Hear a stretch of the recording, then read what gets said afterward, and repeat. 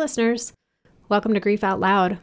Remember the last time you tried to talk about grief and suddenly everybody left the room? Grief Out Loud is opening up this often avoided conversation because grief is hard enough without having to go through it alone.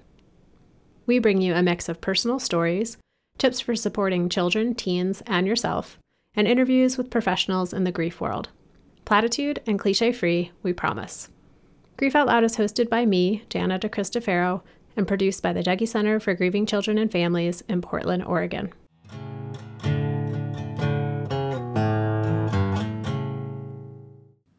Wherever you are right now, whether you're on a walk, riding the bus, driving somewhere, or just at home doing whatever it is that you do while you listen to podcasts, take a second and notice your breath.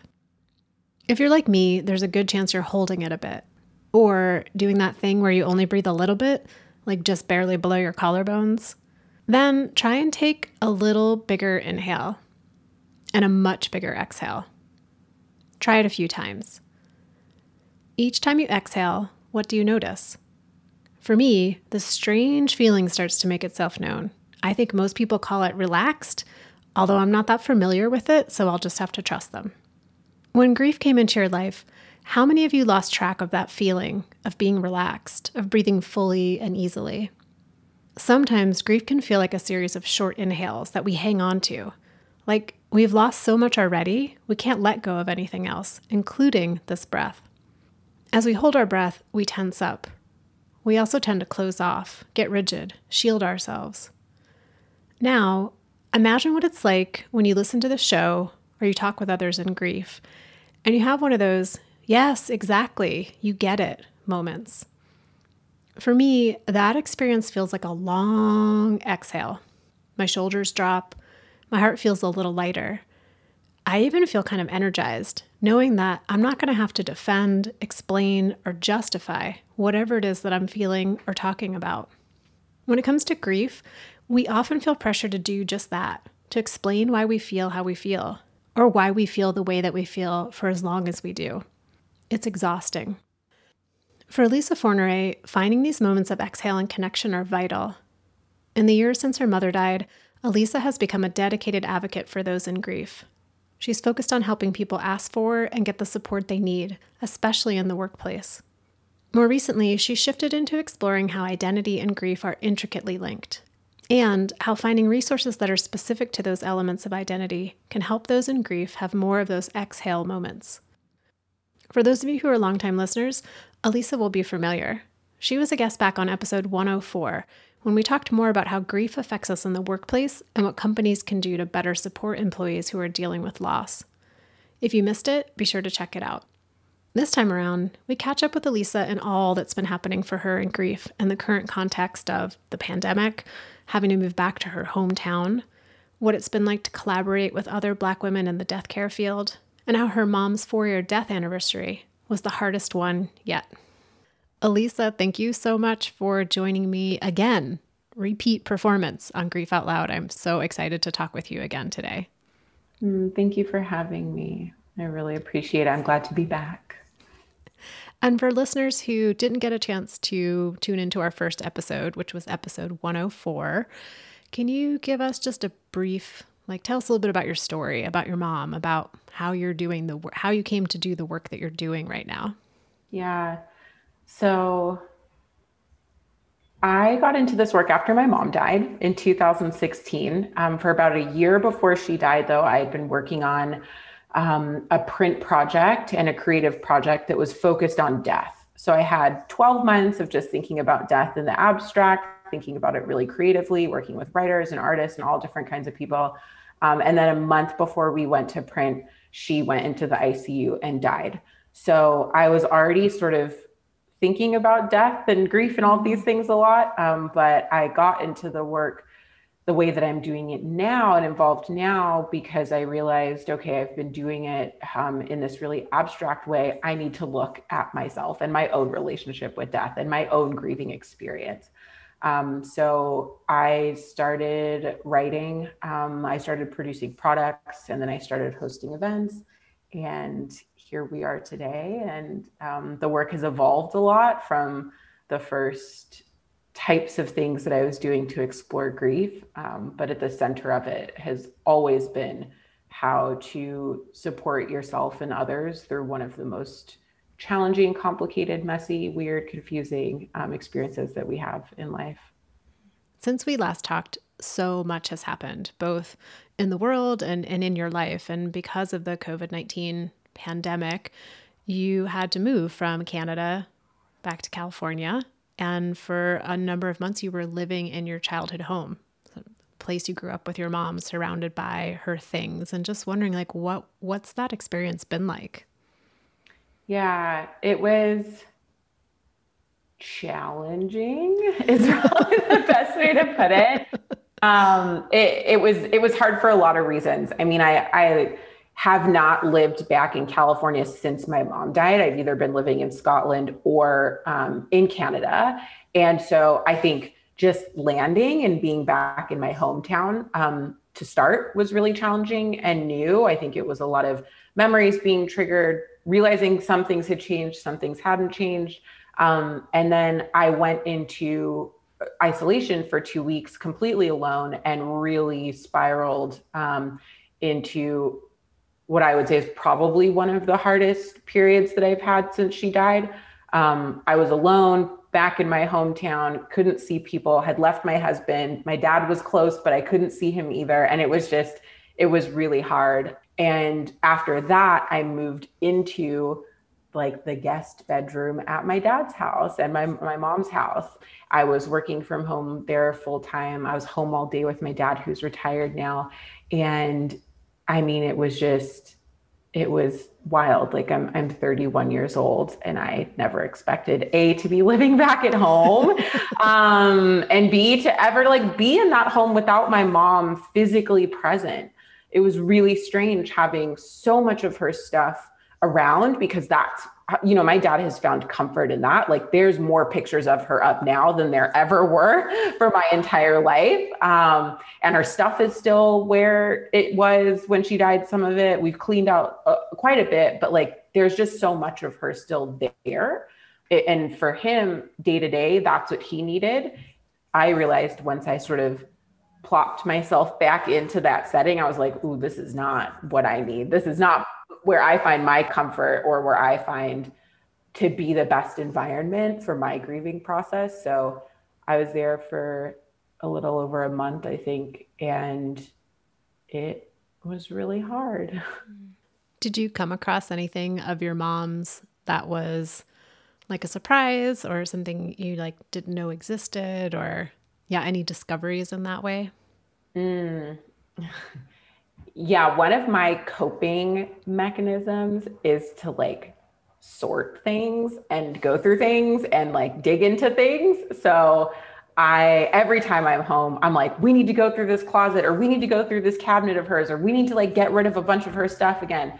And then I start, and then I'm like, oh, sometimes it feels really great. Sometimes it doesn't. And this time I was sorting through a lot of her books. And then I found that she had even more jewelry that like I didn't even know about. And when she first died, in the first couple days, I was like, my job is to plan the funeral and sort through her things. And I went through boxes and cabinets and drawers just full of all of her old jewelry. And I had no idea that there was more. And I found a lot of that and was sorting a lot of that this last time while I was home. And I think there were some things I didn't expect to see. And then also, I don't know, she had a lot of funky stuff, and it was just beautiful to find more of it. And you recently moved out of your childhood home and you've bought a new house. Yeah. And for listeners, I know Elisa said she left her husband. She didn't leave her husband. He just had to stay in Canada. He's coming. In Canada. Yeah, he's coming. He's coming to visit today.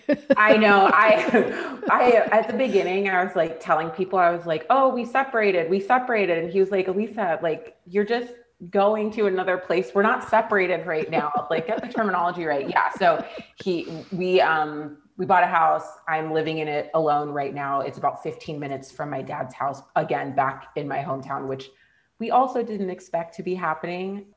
Are there particular things of your mom's that you will be bringing with you into your new house?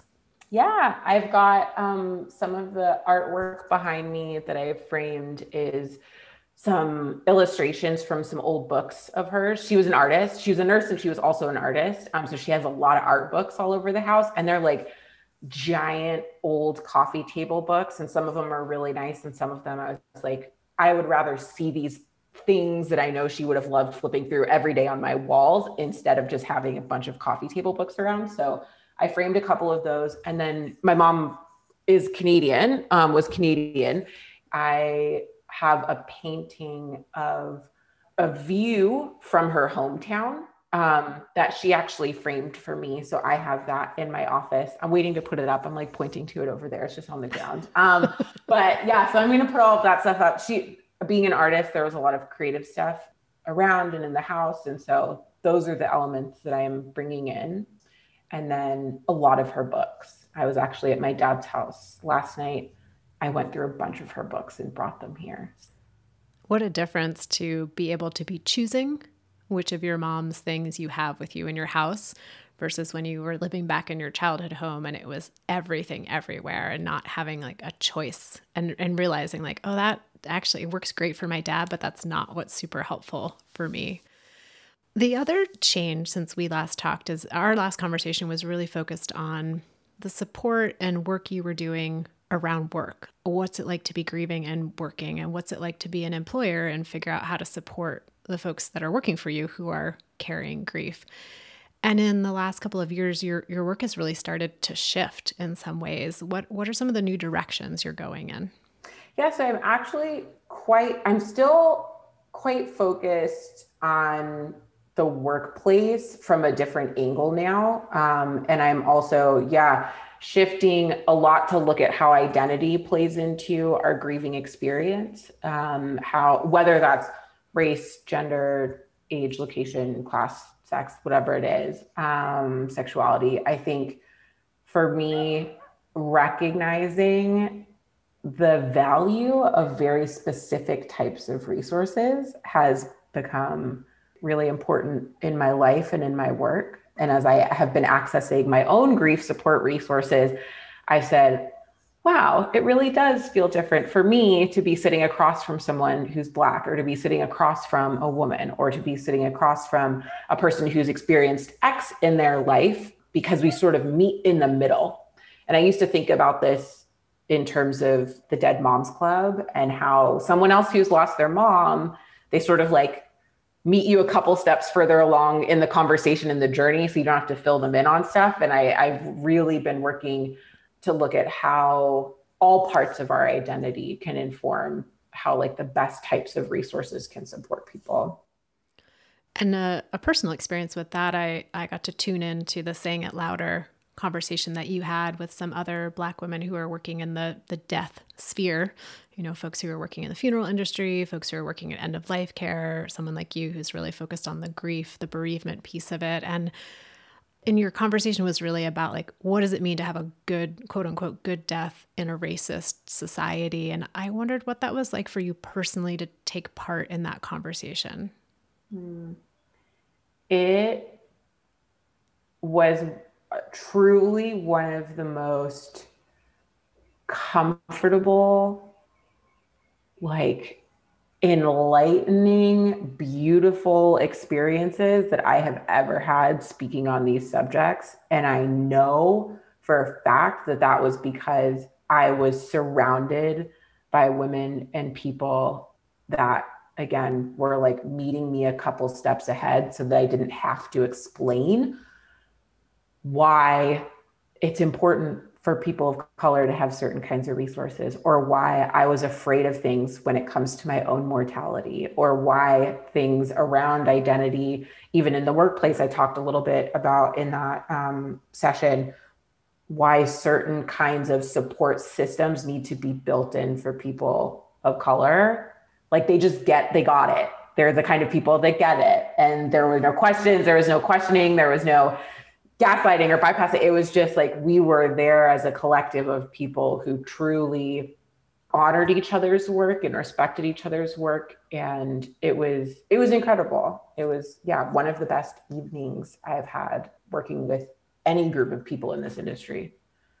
And from that experience, I mean, you all were sharing so generously about your work and about how you interact with people and what's needed and all the different aspects that were coming out of that conversation. I just wondered if there was anything when you left that time together, if it shifted your own grief in any way.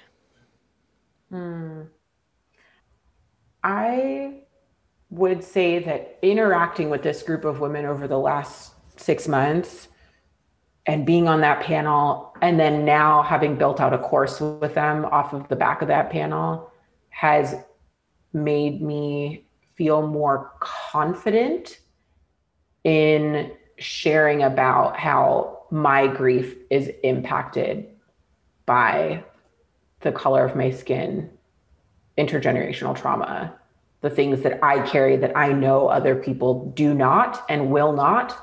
And being able to talk about that really openly and have the support of these women and people behind me has, I think, been a big shift for me, not only in my personal life, but also just in the way that I've been approaching things publicly this year. I don't know if this is the right summary of what you were saying, but like a way of stepping into more of your story that was always there. It's not like it's a new story, but that being able to more fully articulate what that means for you as a woman of color in the society, carrying grief as well. Yeah, I think stepping into the power, I think finding the words too. One of the things about that panel that we were all like messaging immediately after. It's like, oh my gosh, we all feel so great. This feels so amazing. I feel so good. And I was like, I'm on fire because I recognize this pattern before that of sitting within this industry on a panel or like at an event or running my own events as part of like different kinds of conferences and things like that, that there was always this piece of me that was like, just not fully ignited and not fully comfortable to like speak up. I was always worrying if someone else was going to question what I was saying, or that I was always thinking twice about what was about to come out of my mouth. And being on that panel, I was like, I know what I'm talking about. I know what I'm doing.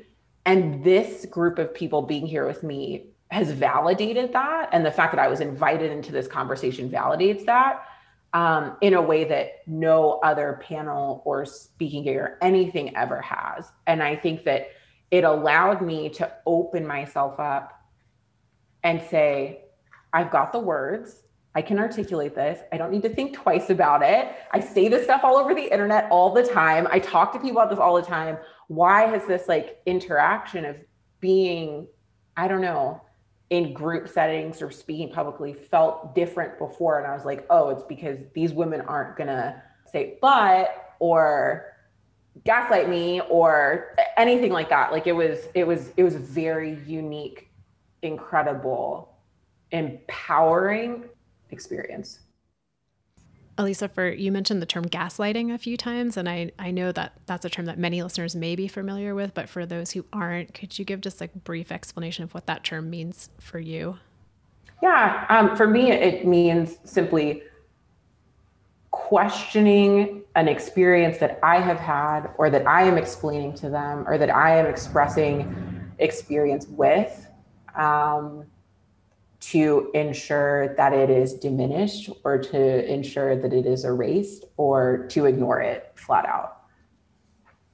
Yeah, sort of that idea of like, are you sure that's what they meant? Or are you sure that's really what happened? You didn't misunderstand, or I'm sure they didn't intend it that way. Like those kinds of things. Yeah. That happens so often in grief. Yeah. Yeah. Just grief in general.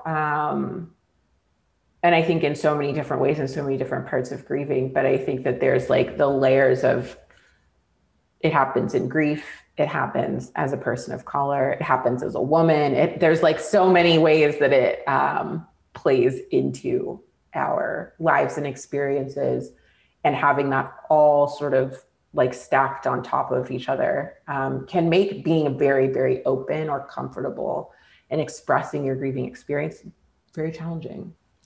Yeah. Challenging is a nice way to put it. That's a nice way. I'm trying to use, I'm like, some things, I don't know. I've been trying to figure out really like, are things hard or are they challenging me? And I think sometimes, yeah, some of that stuff just pisses me off, but it is challenging because it forces me personally to like have to advocate for my own experience of grief, of being a person of color, of being a woman, whatever it is. And it's just trying to work through it. And then there's the yes and, right? Like it's challenging and it's hard and it sucks. All three of those things at the same time. Yeah. So I have this like really big question. And the big question is like, here you are carrying the grief of your mom who died just over 4 years ago. You're doing that in the context in which we live right now, which is pandemic and moving and living in a different country than you were living in, and the increased, how do you even say this? Like, it's not new that racism and police brutality have been happening, but there's much more increased like news and focus on it, or maybe just it's more on white people's radar, maybe a more like valid way to put it. But just thinking like every time you wake up and you check your phone and you look at the news and there's another story of a Black person has been killed, or there's another story of how the pandemic is disproportionately affecting Black and Latinx communities, and you're at your, sorting through your mom's things. Like, what's my question? My question is like, how have you been dealing with all of that? First off, I don't wake up and check the news on my phone. That's like been a huge shift for me. Because I spiraled and I hit, in the last 3 months, I've hit 2 lows that have been the lowest that I've felt, in a very long time. And the things that feed that are obsessively checking the news when I can't control things. It's been doing certain things to my body that aren't like healthy. So like when I eat well, I feel great. When I don't, my grief is out of control. I am staying in touch with a lot of people who recognize the sort of shifts in me and when I'm going up and down on the roller coaster, who are keeping an eye out for me right now as I'm like living alone in my hometown and it's isolation, and where I am, like, it can be quite conservative. So I'm just in like a mentally and sometimes physically feeling like I'm in an unsafe place. How else am I coping with it? I mean, I'm just trying to rest. I'm trying to eat well. I'm trying to hydrate a lot. I'm trying to move my body as much as I can in safe places and safe ways, because I stay informed, but the amount of news about death, grief, murder, all of it right now is horrifically overwhelming. And it is very easy to get sucked into. I think what I'm advocating most for this year for myself and for all people who are grieving is boundaries. And boundaries are critical and they are important when you are grieving in the midst of just a dumpster fire, like which is what the world feels like right now. And so, yeah, the boundaries of what do I do? When do I do it? Who do I do it with? How do I do it? It plays into every single part of my life right now. It seems like there's a parallel process that so many people, when they first step into this experience of grief, come to that place of like, oh, I got to set some limits. Like I have got to say no to some things, say yes to other things. I have the right to say no and say yes to certain things. And it seems like that's on hyper speed right now for so many different people in different ways.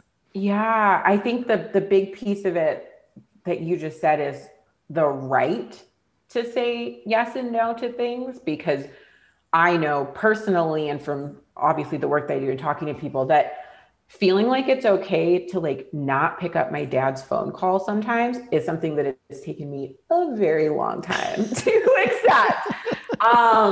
Knowing that, I had to tell, I work in HR and for an HR tech company, knowing that I need to tell my colleagues and even my clients that I work with, I am about to go into like the most challenging, hard, depressing, scary 3 months of the year, which is October, November, and December for me. I'm like, I don't know what this is going to look like. I don't know what kind of capacity I'm going to have. So like, you need to know that there are going to be boundaries that I'm going to start bumping into where I just don't have capacity for things, or my brain some days just like isn't going to switch on when I'm, for example, a week out from the anniversary of my mom's death. For me, feeling like, oh, I can say that to like someone I work with. I can put up a vacation responder and say, great, thank you for your email. I will talk to you when I have the capacity to talk to you. Knowing and recognizing that we have not just like the ability technically to do it, but like the right to do it and the support to do it from the people that we surround ourselves with, it's huge. And it's been a huge transition and undertaking for me personally and professionally. I kind of loved when I sent you an email recently, and I think it was really right around the anniversary of your mom's death. And the autoresponder was like, not available. I'll be back after this day. And I was like, good for you. That's amazing. Yeah. And speaking of that, because you said this is sort of the start of the really hard season for you, October, November, December. And what was the anniversary of your mom's death like for you this year? It was so bad. This is the worst I have felt in the lead up to the anniversary ever. I think it was a combination of many things, like being alone, being in a new place, typically, and I was talking to my husband about it in the week before, where I was just like, I was trying to go to meetings, crying, trying to like pee, crying, trying to take a shower, crying, trying to go to bed, crying. And it was all day, every day, almost every meeting. I just couldn't stop. I said to him, I was like, one of the things I'm recognizing is that at this time of year, right before the anniversary, I just let him do everything. And I'm like, I don't have the energy. I don't have the focus. I can't cook a meal. I can't run my own bath. Like, I just feel so overwhelmed by the tiny, tiny little day-to-day things. And this year, I've been doing all of them, and I've been doing all of them alone. I would like start running a bath for myself and like going into it, be like, I'm empowered. I can do this. I can take care of myself. And then like halfway through filling up the bathtub, I'm like, I don't want to do this anymore. I don't want to be alone. I can't do this. Somebody else put in the bubble bath. And I think it was just, this year was really hard because so many of the things like planning what to actually do on the day, if I'm going to do anything, he does that for me. He's my person who's always done these things for me. And so I think that's why, yeah, this year was really, it was pretty bad. So I went away though, and alone, just not alone in my house. I cried and cried and cried every day. And then the day of, I didn't cry at all. And then it was on a Monday. And then the Tuesday, Wednesday, Thursday after, I cried every single day. It was really interesting because I was like, on the day, I was like, this doesn't feel as bad as the lead up and knowing it's coming. And then after, I was like, this feels way worse knowing it's past and I'm just starting another year. I appreciate you sharing about that so openly for a few reasons. One is that I think a lot of people hear like, oh, 4 years, and each anniversary must get easier. And to hear like, no, not true. And also the idea that, we've talked a bit on the show, and it comes up in our groups a lot, about how the lead up is oftentimes harder than the actual day. But I don't know if I've ever talked with anyone about how the aftermath can also be really hard, because there was all that lead up and then it happened and you got through it. And then it's like, oh, now the clock just starts ticking on the next time that it's coming around. So yeah, thank you for articulating that. I hadn't ever thought about it from that perspective before. Oh, of course. Yeah. And I think for me, it's So we had our 1 year wedding anniversary at the end of September. We just got married a year ago. We're like looking through videos and photos, and I was like, she wasn't there. This is such a horrible reminder. And then it was her death anniversary, the first week of October. And then her birthday is in November. And then Thanksgiving was a family time. Then it's Christmas, family time. Then it's my birthday, January 4th. So I just know after her death anniversary, I'm like, this is the beginning of a long road of many hard days. And so, yeah, the aftermath, I'm like, cool, I got that one out of the way. What next? Oh, man.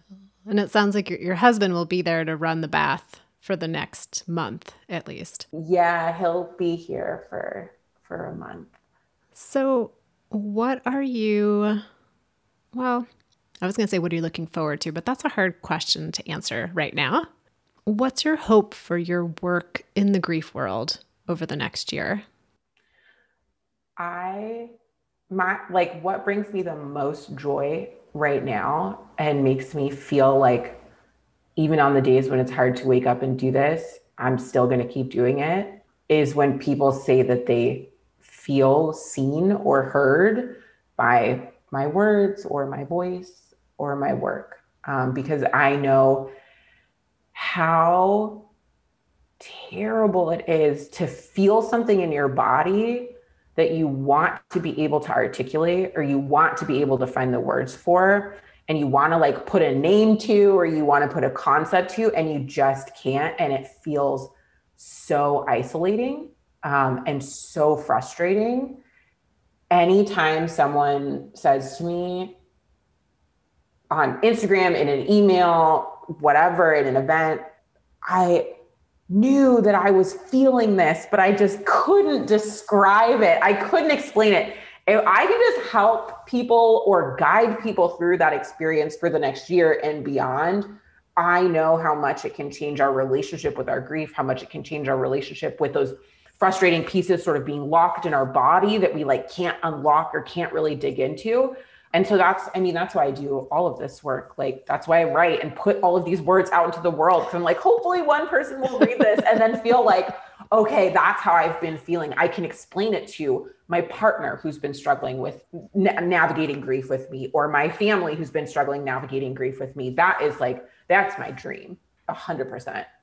So Elisa, before we talk about all the ways that listeners can find your words, which, believe me, listeners, you definitely need to read them, because I feel that way. Every time I read them, I'm like, oh, yes, exactly. That's just what we were trying to talk about in our group, and we couldn't quite find the right words for it. So now I'm going to send this post to my group, because now they're going to have the words that they were looking for. And tell us a little bit about the course that you had mentioned that you have built out with the other folks who participated in that Saying It Louder panel. Yeah. I was really, I'm not trying to use the word lucky. I'm like, we worked freaking hard to make this, but I just feel so lucky to be in company with these women. We, after the course, just sort of realized there's such a huge opportunity to be able to educate people and be in conversation with people who are professionals in the death space and professionals in a lot of different industries that touch grieving people or dying people, or just people at all, because we're all going to die. And talk about those intersections of how grief, for me, my portion of it, how grief is complex and how it can be impacted by identity and how it can be impacted by all kinds of things for clients or for people in your life. I just did one module in part of the course. And so we did a module, LaShauna Williams did a module on language, for example, and how we talk about these things can be shifted or changed to make the dying experience more inclusive. And then, so it was me, LaShauna, Oceana Sawyer, Joel Anthony, and Elua Arthur. And we put together this course, just, I think, really as a reflection of what we think needs to be shifted in death care and in the world of grief and caring for people in general as we navigate toward the end of our lives and after.